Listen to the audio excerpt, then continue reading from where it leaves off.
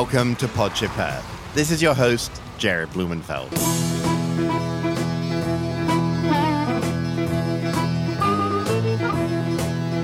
I saw a lot of crime, but I'm out on the road again. I'm on the road again.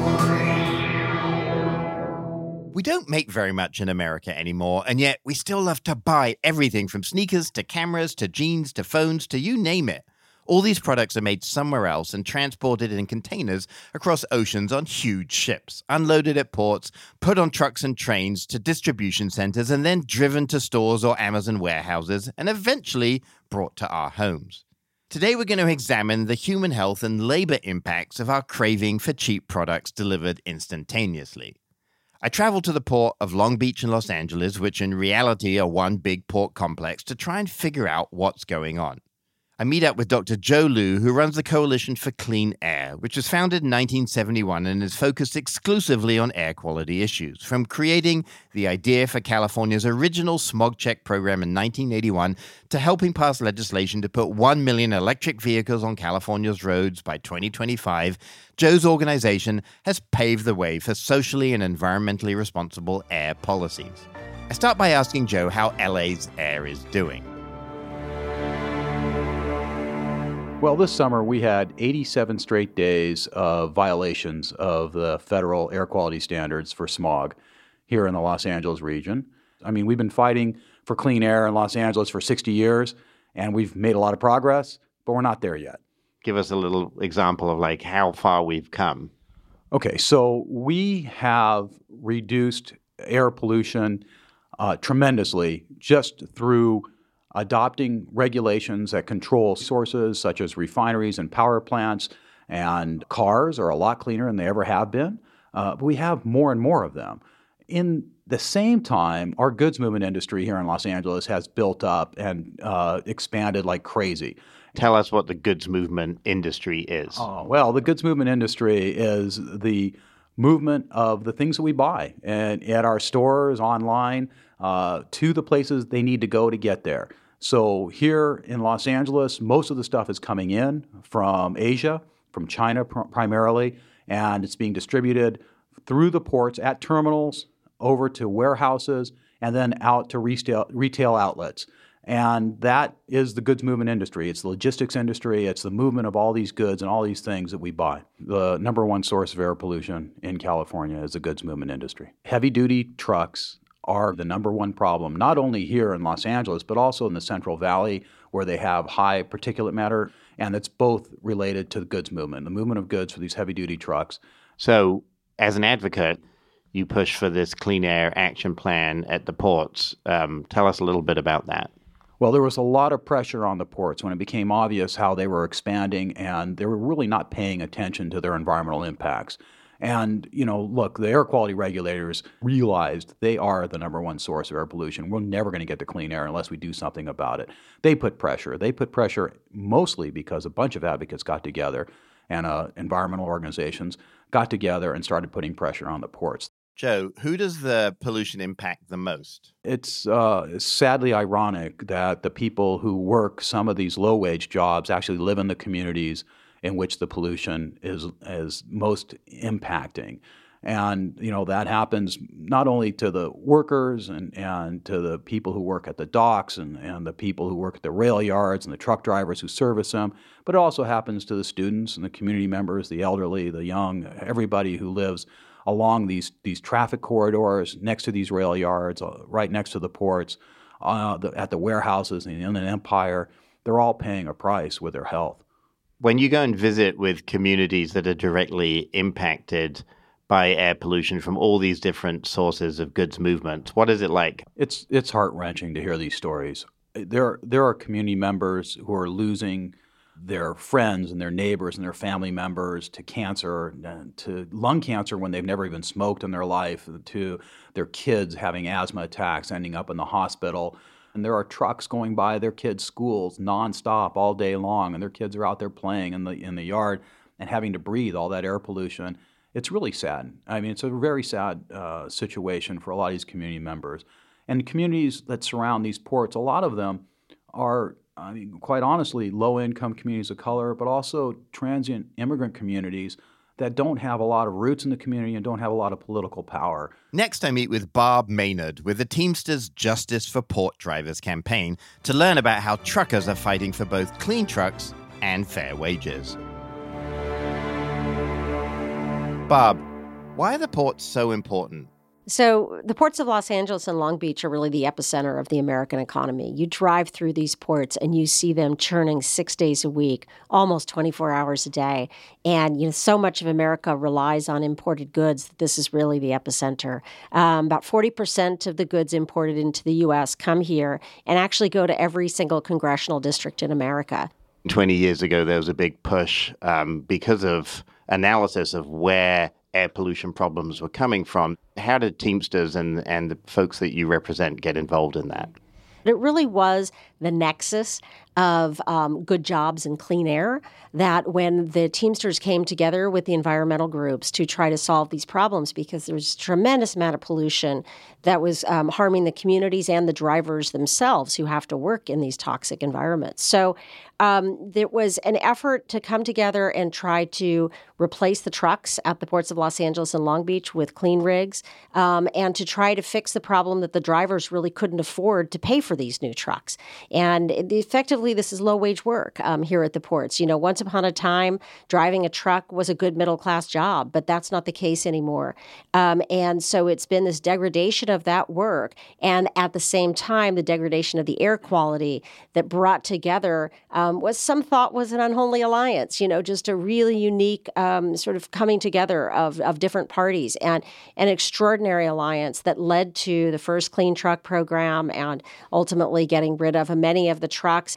And so the Teamsters are still here fighting for clean air, but to make sure that the drivers don't have to pay for those trucks themselves because they cannot afford them. And the problem still hasn't been fixed. I went in search of a drayage truck driver to talk with. Drayage describes the process of transporting shipping containers over short distances, normally from a port to a rail yard or to a warehouse or distribution center, to begin the next leg of its journey. I meet up with Fidel Gonzalez Martinez, who has been a port truck driver for 14 years.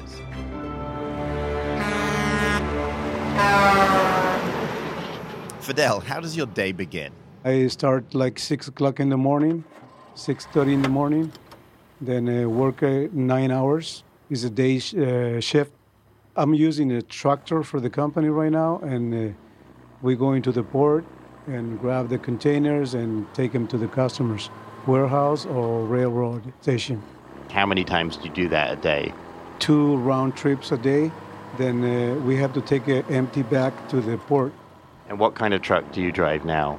CNG is a gas natural. This truck I'm using for like 4 months right now. Before that, I was getting into the company Pacific 9 with my own truck. Was a diesel truck. The old truck I have, I sell them already. So, how did you first hear about environmental issues relating to truck pollution? Yeah, actually, in 2009, when the Clean Truck Program get into the port of the Los Angeles and Long Beach, the companies, they required, so in 2009 is beginning the nightmare for many of the drivers of the port of the Los Angeles, because they have to support the family and they have to pay the truck monthly and they have to pay the other expenses. And did that make you worried for your family, for your job? We didn't know how it's going to work. The money we took at home is getting less, because we have to pay the truck. My friends, they took 7 years to pay, but between that 7 years, they changed the regulation or program they have for that trucks, and they changed them to another bank or institution to give them another rates. So in these days, it's almost 10 years they still paying the truck, which is supposed to be 5 years. So that affects a lot for the other people, yeah. So how much money would it cost to upgrade an old truck or buy a new truck that met the standards? Just give us a sense of how much are we talking? These days, it's going to be up to $350,000. So it's going to be something maybe impossible for the drivers to maintain those trucks. So that's why we are fighting. We may do many strikes, and we're still fighting for this. When you go into Walmart or Target now, do you feel differently about the products on the shelf? When I get into the stores, let's say I'm going to think about, this item is cheaper than this, but that costs the companies pay me less. So, in other words, if they sell a cheaper product, they pay us less money to the people who transport these stuffs to the stores. So, at the end of the thing, we are paying all the problems caused transport. The consumer are happy because it's cheaper, but we are more in problems if we have to take care of the trucks. To find out how we can change this dynamic, I meet with Jessica Durham from the LA Alliance for a New Economy.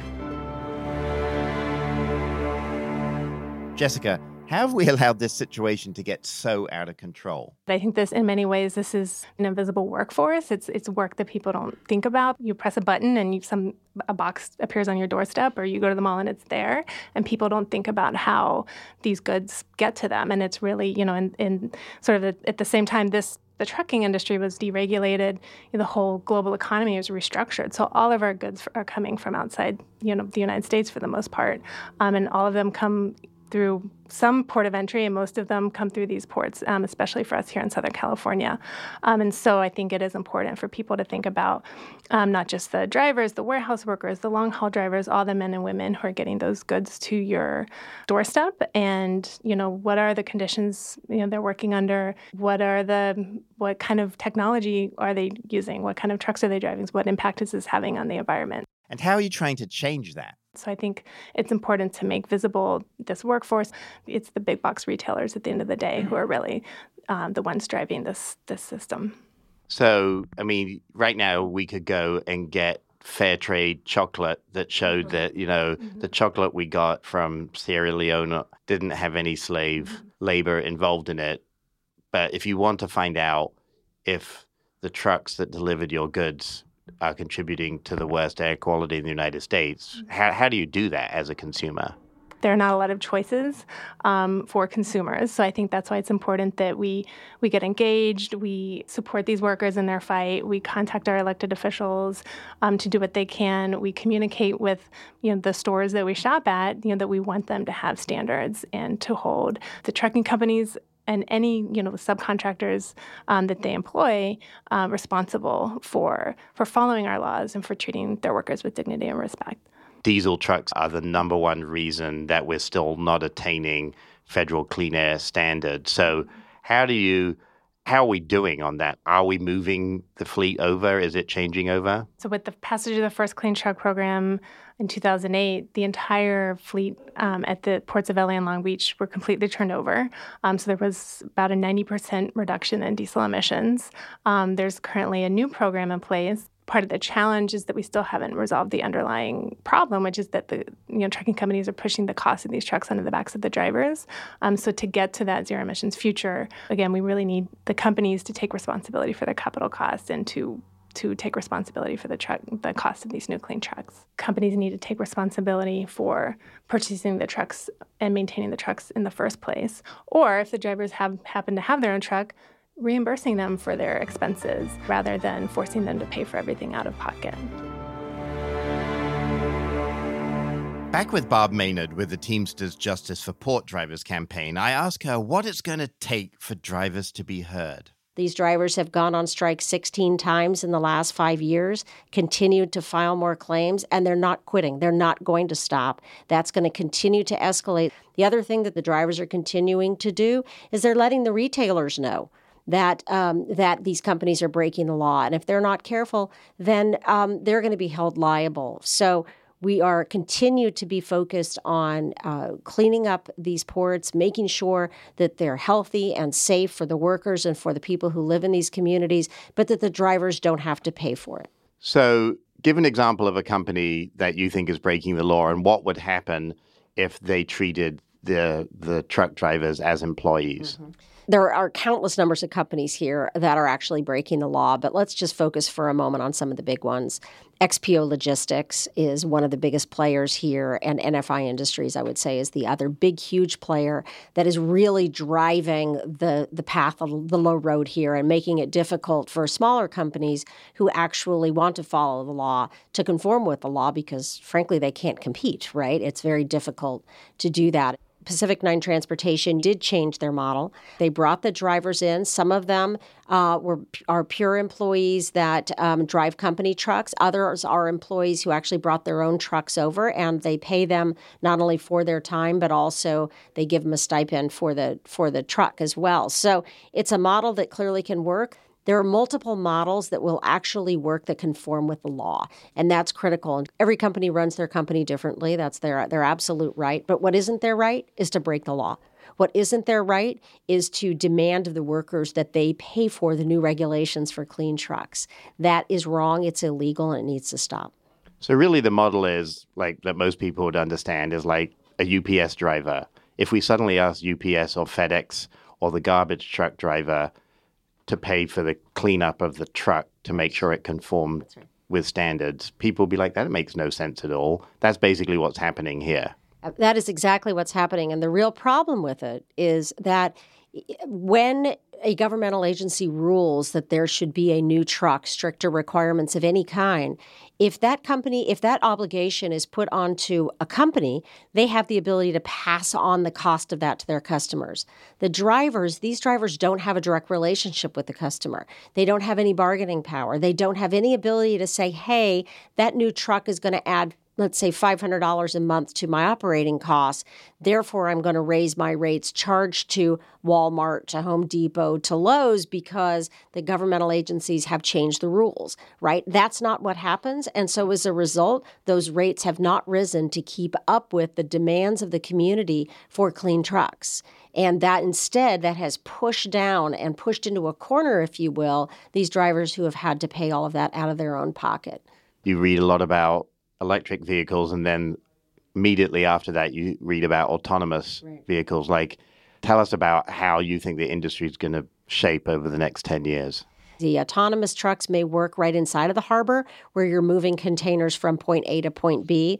But here you're actually having to go through traffic and move through surface streets. And there's not an expressway, if you will, that goes straight from a marine terminal to, let's say, a Walmart distribution center. It just doesn't exist. And it's hard to imagine, given the Los Angeles and Long Beach landscape, that they could actually construct something like that.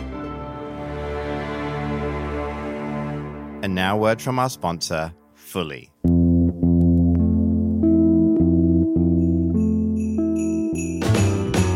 Jingle bell, jingle bell, jingle bell rock. A jingle bell swing and jingle bells ring. Talking of complex logistics, with his boisterous laugh, rosy cheeks, elven workers, and reindeer sleigh, Santa is a goods movement genius. Unfortunately, the swift and timely delivery of presents can come at an enormous cost. In what's left of the Arctic, days blend together and months slip by as St. Nick sits in his workshop checking lists and making toys. He never thought the bad kids would use the coal to melt his winter wonderland. In fact, Santa has had to come to grips with many difficult truths this season. His sciatica was causing so much pain that he was tempted by the Demerol and Percocet he often found in the closet next to the milk and cookies. Through this adversity, Santa has learned an important lesson. You sit on a throne of lies. Something had to give. The fateful day came when Santa discovered Fully's line of ergonomic stand-up workstations. For the first time in centuries, his hunch started to recede and his back felt relaxed. The next miracle was spotted in a nearby Norwegian elven workshop where Santa's helpers had seen a chair like no other. It was called the Capisco, and it allows Santa to remain jolly all year round. As fate would have it, St. Nick was also able to order the Capisco chair on Fully. You don't have to be a mythical present giver to know that active sitting supports healthier postures by aligning the spine, opening up the hips, engaging the core, and improving circulation, ensuring the energy and physical ability needed to endure a night of jumping in and out of a flying sleigh pulled by Rudolph and his friends. The biggest present you could give yourself or someone you care about is to go right now to fully.com/earth and check out their array of affordable and eco-friendly standing desks and active sitting chairs. It will change your world while you work to change ours. Go to fully.com/earth and invest in your health. Now there's a resolution we can all support. And now, back to our episode on trucking. Trucking, got my chips cashed in, keep trucking. Back with Dr. Joe Liu, the director of the Coalition for Clean Air, I ask if the cargo ships themselves are part of the pollution problem for Los Angeles. So ships actually are going to be the number one source of air pollution in 2023 when we are supposed to hit one of the major milestones for the Clean Air Act. The ships will get cleaner over time, but the problem is they last forever. So if you have a dirty ship, it's going to be out in the seas and in your ports for decades. So I've been on one of these ships. I mean, Yes. The bunker fuel is actually solid, and they have to heat it up before they can turn it into fuel. So bunker fuel is literally the bottom of the barrel. You take a barrel of oil, the crap that is at the bottom of the barrel is the worst thing. You can't even refine it. They throw it into a ship, and it doesn't really matter because they're out in the middle of the ocean. You burn that, and you get your ship across the ocean. In the last few years, the International Maritime Organization has adopted emission control areas, a standard for low sulfur fuels near the coast. Those ship fuels are cleaner now that they're closer to the port because of these regulations. So why will, in 2023, these vessels still be such a large contribution to poor air quality? One of the worst problems we have here in the ports of Los Angeles and ports of Long Beach is that people send us their dirty ships. So even though there are some cleaner ships in Europe and serving the Mediterranean, we are getting the dirty ones. We're getting the oldest and the dirtiest ships. What we're trying to do is convince them to send us cleaner ships. And then there was a deadline recently for them to start building even cleaner ships. And in order to get around that deadline, they built the hulls of a bunch of older ships so they could put dirtier engines in them. I remember you were pushing really hard to have a near or a zero emission port operation. That now exists in the Long Beach, LA port complex. Well, we have one terminal, the Long Beach Container Terminal, that has gotten as close to zero as any terminal in the entire world. And it's incredibly clean. And so we're proud of that. We're proud of that accomplishment. They went above and beyond the required legal environmental mitigations. And we think they set a standard that everybody else should be living up to. I followed Joe's advice and go and meet with Anthony Otto, the president of the Long Beach Container Terminal, the first fully zero-emission cargo terminal in the country. Anthony, tell us how this all began. That's a long story that started back almost 15 years ago. That was right in the middle of a lot of community and environmental opposition to any further port growth. It was a bad time for the ports here in Southern California. It was came at a time where we were getting dubbed as the diesel death zone. We somehow went from the star of the economy to the diesel death zone, as they said. And it became clear that, if the port was going to continue to grow, that they had to clean up their act. Port of LA Long Beach wound up cleaning up emissions from our industry in upwards of 85-90% through the course of the last 10 years. What sources of emissions were there and kind of what you've done here to clean them up? 15 years ago, the vessels, none of them plugged into shore power. They burnt the dirtiest fuel that exists in the world, burnt their auxiliary engines while they were in port. Along with that, you had the oldest, dirtiest trucks that were coming to and from the port, bringing goods to market within the region. You had dirty locomotives. You had all diesel equipment in the container terminals that were delivering containers all day, all night. A lot of diesel work taking place. And what have we come to? This facility is fully electrified. It is the first near zero emission container terminal. And it is, I can say confidently, that it's the cleanest container terminal, not just in this country, but on this planet. Maybe you could explain what we're seeing right now. It's a lot of 20 and 40-foot containers that are coming and going off of ships all day, every day, 365 days a year. And those containers and the logistics of placing them to and from the ship, into the yard, to and from rail cars that are coming and going, and even to trucks that are coming and going through the gate to local market is a nonstop dance of container transportation logistics. The difference here is that we've also been able to fully automate the operation to the greatest extent possible. So being a leader is kind of tough in some ways because you're out in front. There's still a lot of dirty container yards here, even in the Port of LA and Long Beach. What's your prediction of how quickly this type of technology, this kind of setup will be adopted by the rest of the industry? The U.S. is a little behind the curve on this technology. Europe has been doing this for 15, almost 20 years. But for the most part, we have been left behind, and we have not been able to evolve technologically until just recently. That's what LBCT represents, is kind of an evolution towards providing a better service and lower emissions to the goods movement industry. It is light years ahead of anything else here on the West Coast. Cool. Let's go outside. So right here, Anthony, you're checking that the vehicles are roadworthy and that they meet the clean air standards. So anyone who wants to do business into the Port of Long Beach or Port of Los Angeles has to be part of that database, which is then shared with each of the terminals. And those are only the trucks that we would allow to do business through this facility. And that's how we verify that they are, in fact, a clean truck. These cranes are absolutely massive. I've never seen cranes as big in my life. The cranes to be able to handle not just the biggest ships of today that are on the oceans, but any ships that might be contemplated in the future. Ships have gotten bigger and better. Now, they're actually the largest ship-to-shore cranes in the United States right now in terms of sheer mass, reach, height. When I started in this business, 3,000 TEU ship was as big as it got, and then they slowly made their way to 8,000, and everyone could have swore that's as big as they would ever be.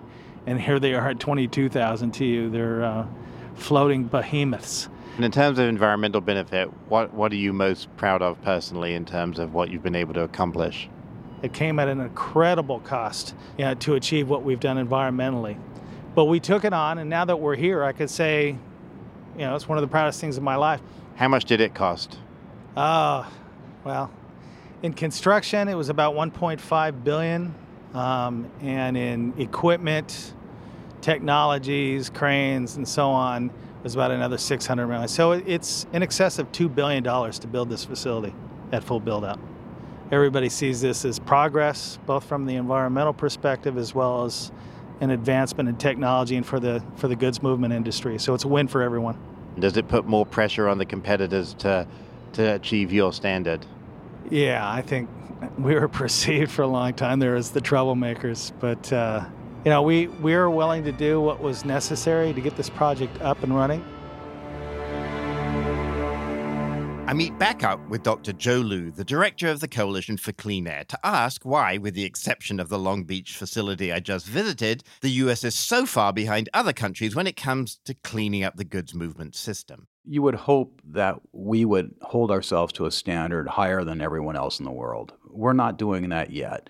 There are efforts, and there are plans, and there are demonstration projects, and there are small incremental steps that are taking place every year in getting us there. We're getting closer. I think the vision is there. The ports recognize that the communities aren't going to let up, that the regulatory agencies aren't going to let up, that they're going to have to get there. But it's going to take some time. It seems like a lot of the stuff comes in containers. It's then put on locomotives. They seem pretty old and filthy. Yeah. Well, unfortunately, locomotives are regulated by the federal government. The federal government tends to say, well, if you buy a new locomotive, it has to be clean. And then it takes decades to actually turn the fleet over. Again, we're getting dirty locomotives here. We could have much cleaner locomotives. We'd have very little authority or capability of forcing them to bring us the clean locomotives. They're a huge source of air pollution, and we're trying to deal with it as best we can. The communities that live on the rail corridors are often low-income and communities of color. Yes, absolutely. In Long Beach and Los Angeles, there's a port terminal in southeast Los Angeles. There are locomotive rail yards in the Inland Empire, San Bernardino, Riverside, Ontario. There are rail yards, all of which are surrounded by low-income communities of color, and all of which are being impacted by the diesel emissions there. In West Long Beach, community groups are fighting Warren Buffett's BNSF Railway, which wants to build a massive facility where 5,500 trucks would bring containers from the port onto trains each day. This Southern California International Gateway project is opposed by air regulators, environmentalists, and neighbors who contend in lawsuits that the 185-acre yard would dramatically worsen air quality. I meet up with community activist Evelyn Knight, who has lived in Long Beach since 1962 and marched with Dr. Martin Luther King from Selma to Montgomery. I ask her, why is she opposed to this new rail yard? When they were going to expand rail yards, and that meant that they were going to have thousands of more trucks, and they never got rid of all the ones that's already doing these things in our community, and now they're going to add some more, and that didn't make sense. So we rallied, and we had meetings, and the port was saying how this was going to be so much better, and all the changes that they were going to be making, and how you're going to have all this good stuff when you're bringing some more bad stuff in. It wasn't making too much sense to anybody but them, who wanted to try to fool us. So it wasn't making any sense. We demonstrated, and we talked, and we marched around and let people know we were there. We met with the port people, and when they had meetings, we had people from the community who had experienced cancer, illness, sickness of their children and their families, and death. We ourselves were engaged to try to get them to listen and to do alternatives. And they was always talking about having more jobs and more jobs and more jobs and more money. And when we would go to the Air Quality Board, one time I went to one of those meetings, and this man, we were talking about how bad the pollution was and what it did to people. And one man got up there and he said, "Oh yeah, I know that pollution caused problems." He said, "My own grandchild has asthma, and I know that that's creating problems for him, but I need this money." This man is here, talking in favor of even things that's happening to his grandchild for some money. Is somebody going to sacrifice their grandchild? You can't worry about other people if you can't worry about your own family. So what have we come to, And you managed to stop it. Mm-hmm. Yes.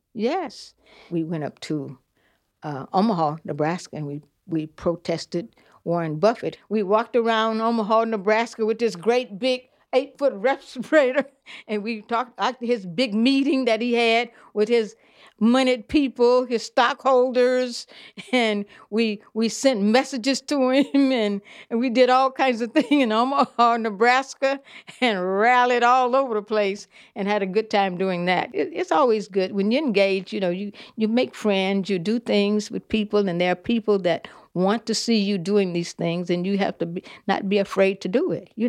Not be afraid to stand as King said, if you don't stand for something, you'll lay down for anything. And that's really what happened to people. What's the next step for you, Evelyn? I tell people this stuff is from the womb to the tomb. So I'm going to do what I do because I do what I enjoy doing and what I like doing. Before leaving Long Beach, I asked Dr. Joe Liu, the director of the Coalition for Clean Air, how much it would cost to clean up all the goods movement activities in Southern California. To actually stop all that pollution, to prevent all that pollution that's happening as a result of all those imports, it would cost a few cents on a pair of running shoes. It doesn't cost all that much. The problem is it's nearly impossible to make someone in Kansas City pay those few cents to help offset the pollution that was caused by importing that. And the companies that benefit from all of this, the big box retailers primarily, they're reluctant to even raise a price a half a cent because it's so competitive in their industry. But they have to come to the table and they have to help pay for it. And it needs to benefit not only Southern California, but ports all along the West Coast and across the country. So, Joe, what are the next steps? So we need to do two things. We need to shine a bright light on these big box retailers to hold them accountable for what's happening at these ports and along these logistic freight industry communities. That way, the same kind of attention that was put on people who are operating sweatshops will be put on the consequences of the pollution that's happening here in Southern California. That needs to happen. And the other thing is they need to be sat down at a table and said, look, you got to help solve this problem, and it's your responsibility. You can make it happen. Everyone's got to have skin in the game. How much money is coming in through the port a day, would you estimate? About $1 billion a day of goods come through the ports. And it takes about $1 billion a year for the next 14, 15 years and actually clean all that up. So it's not that much in the scheme of things. It's 2 weeks. Yeah, it's 2 weeks of the cost of the goods. That's over 10 years. So it's coming up to Christmas, Joe. I know you've got 3 kids and a wife. Are you conscious when you buy stuff thinking about, I'm not going to buy this because it just has too big an impact? Yeah, I try to be, but I tell you, I'm as guilty as others in a lot of ways in doing that. When I do order on Amazon, I try to bunch it up at the end of the week or the end of 2 weeks and order it all at once so they can maximize the efficiency for how they get that stuff to me. I mean, I just had a yard sale and I got rid of a bunch of stuff and it felt so good to get rid of it.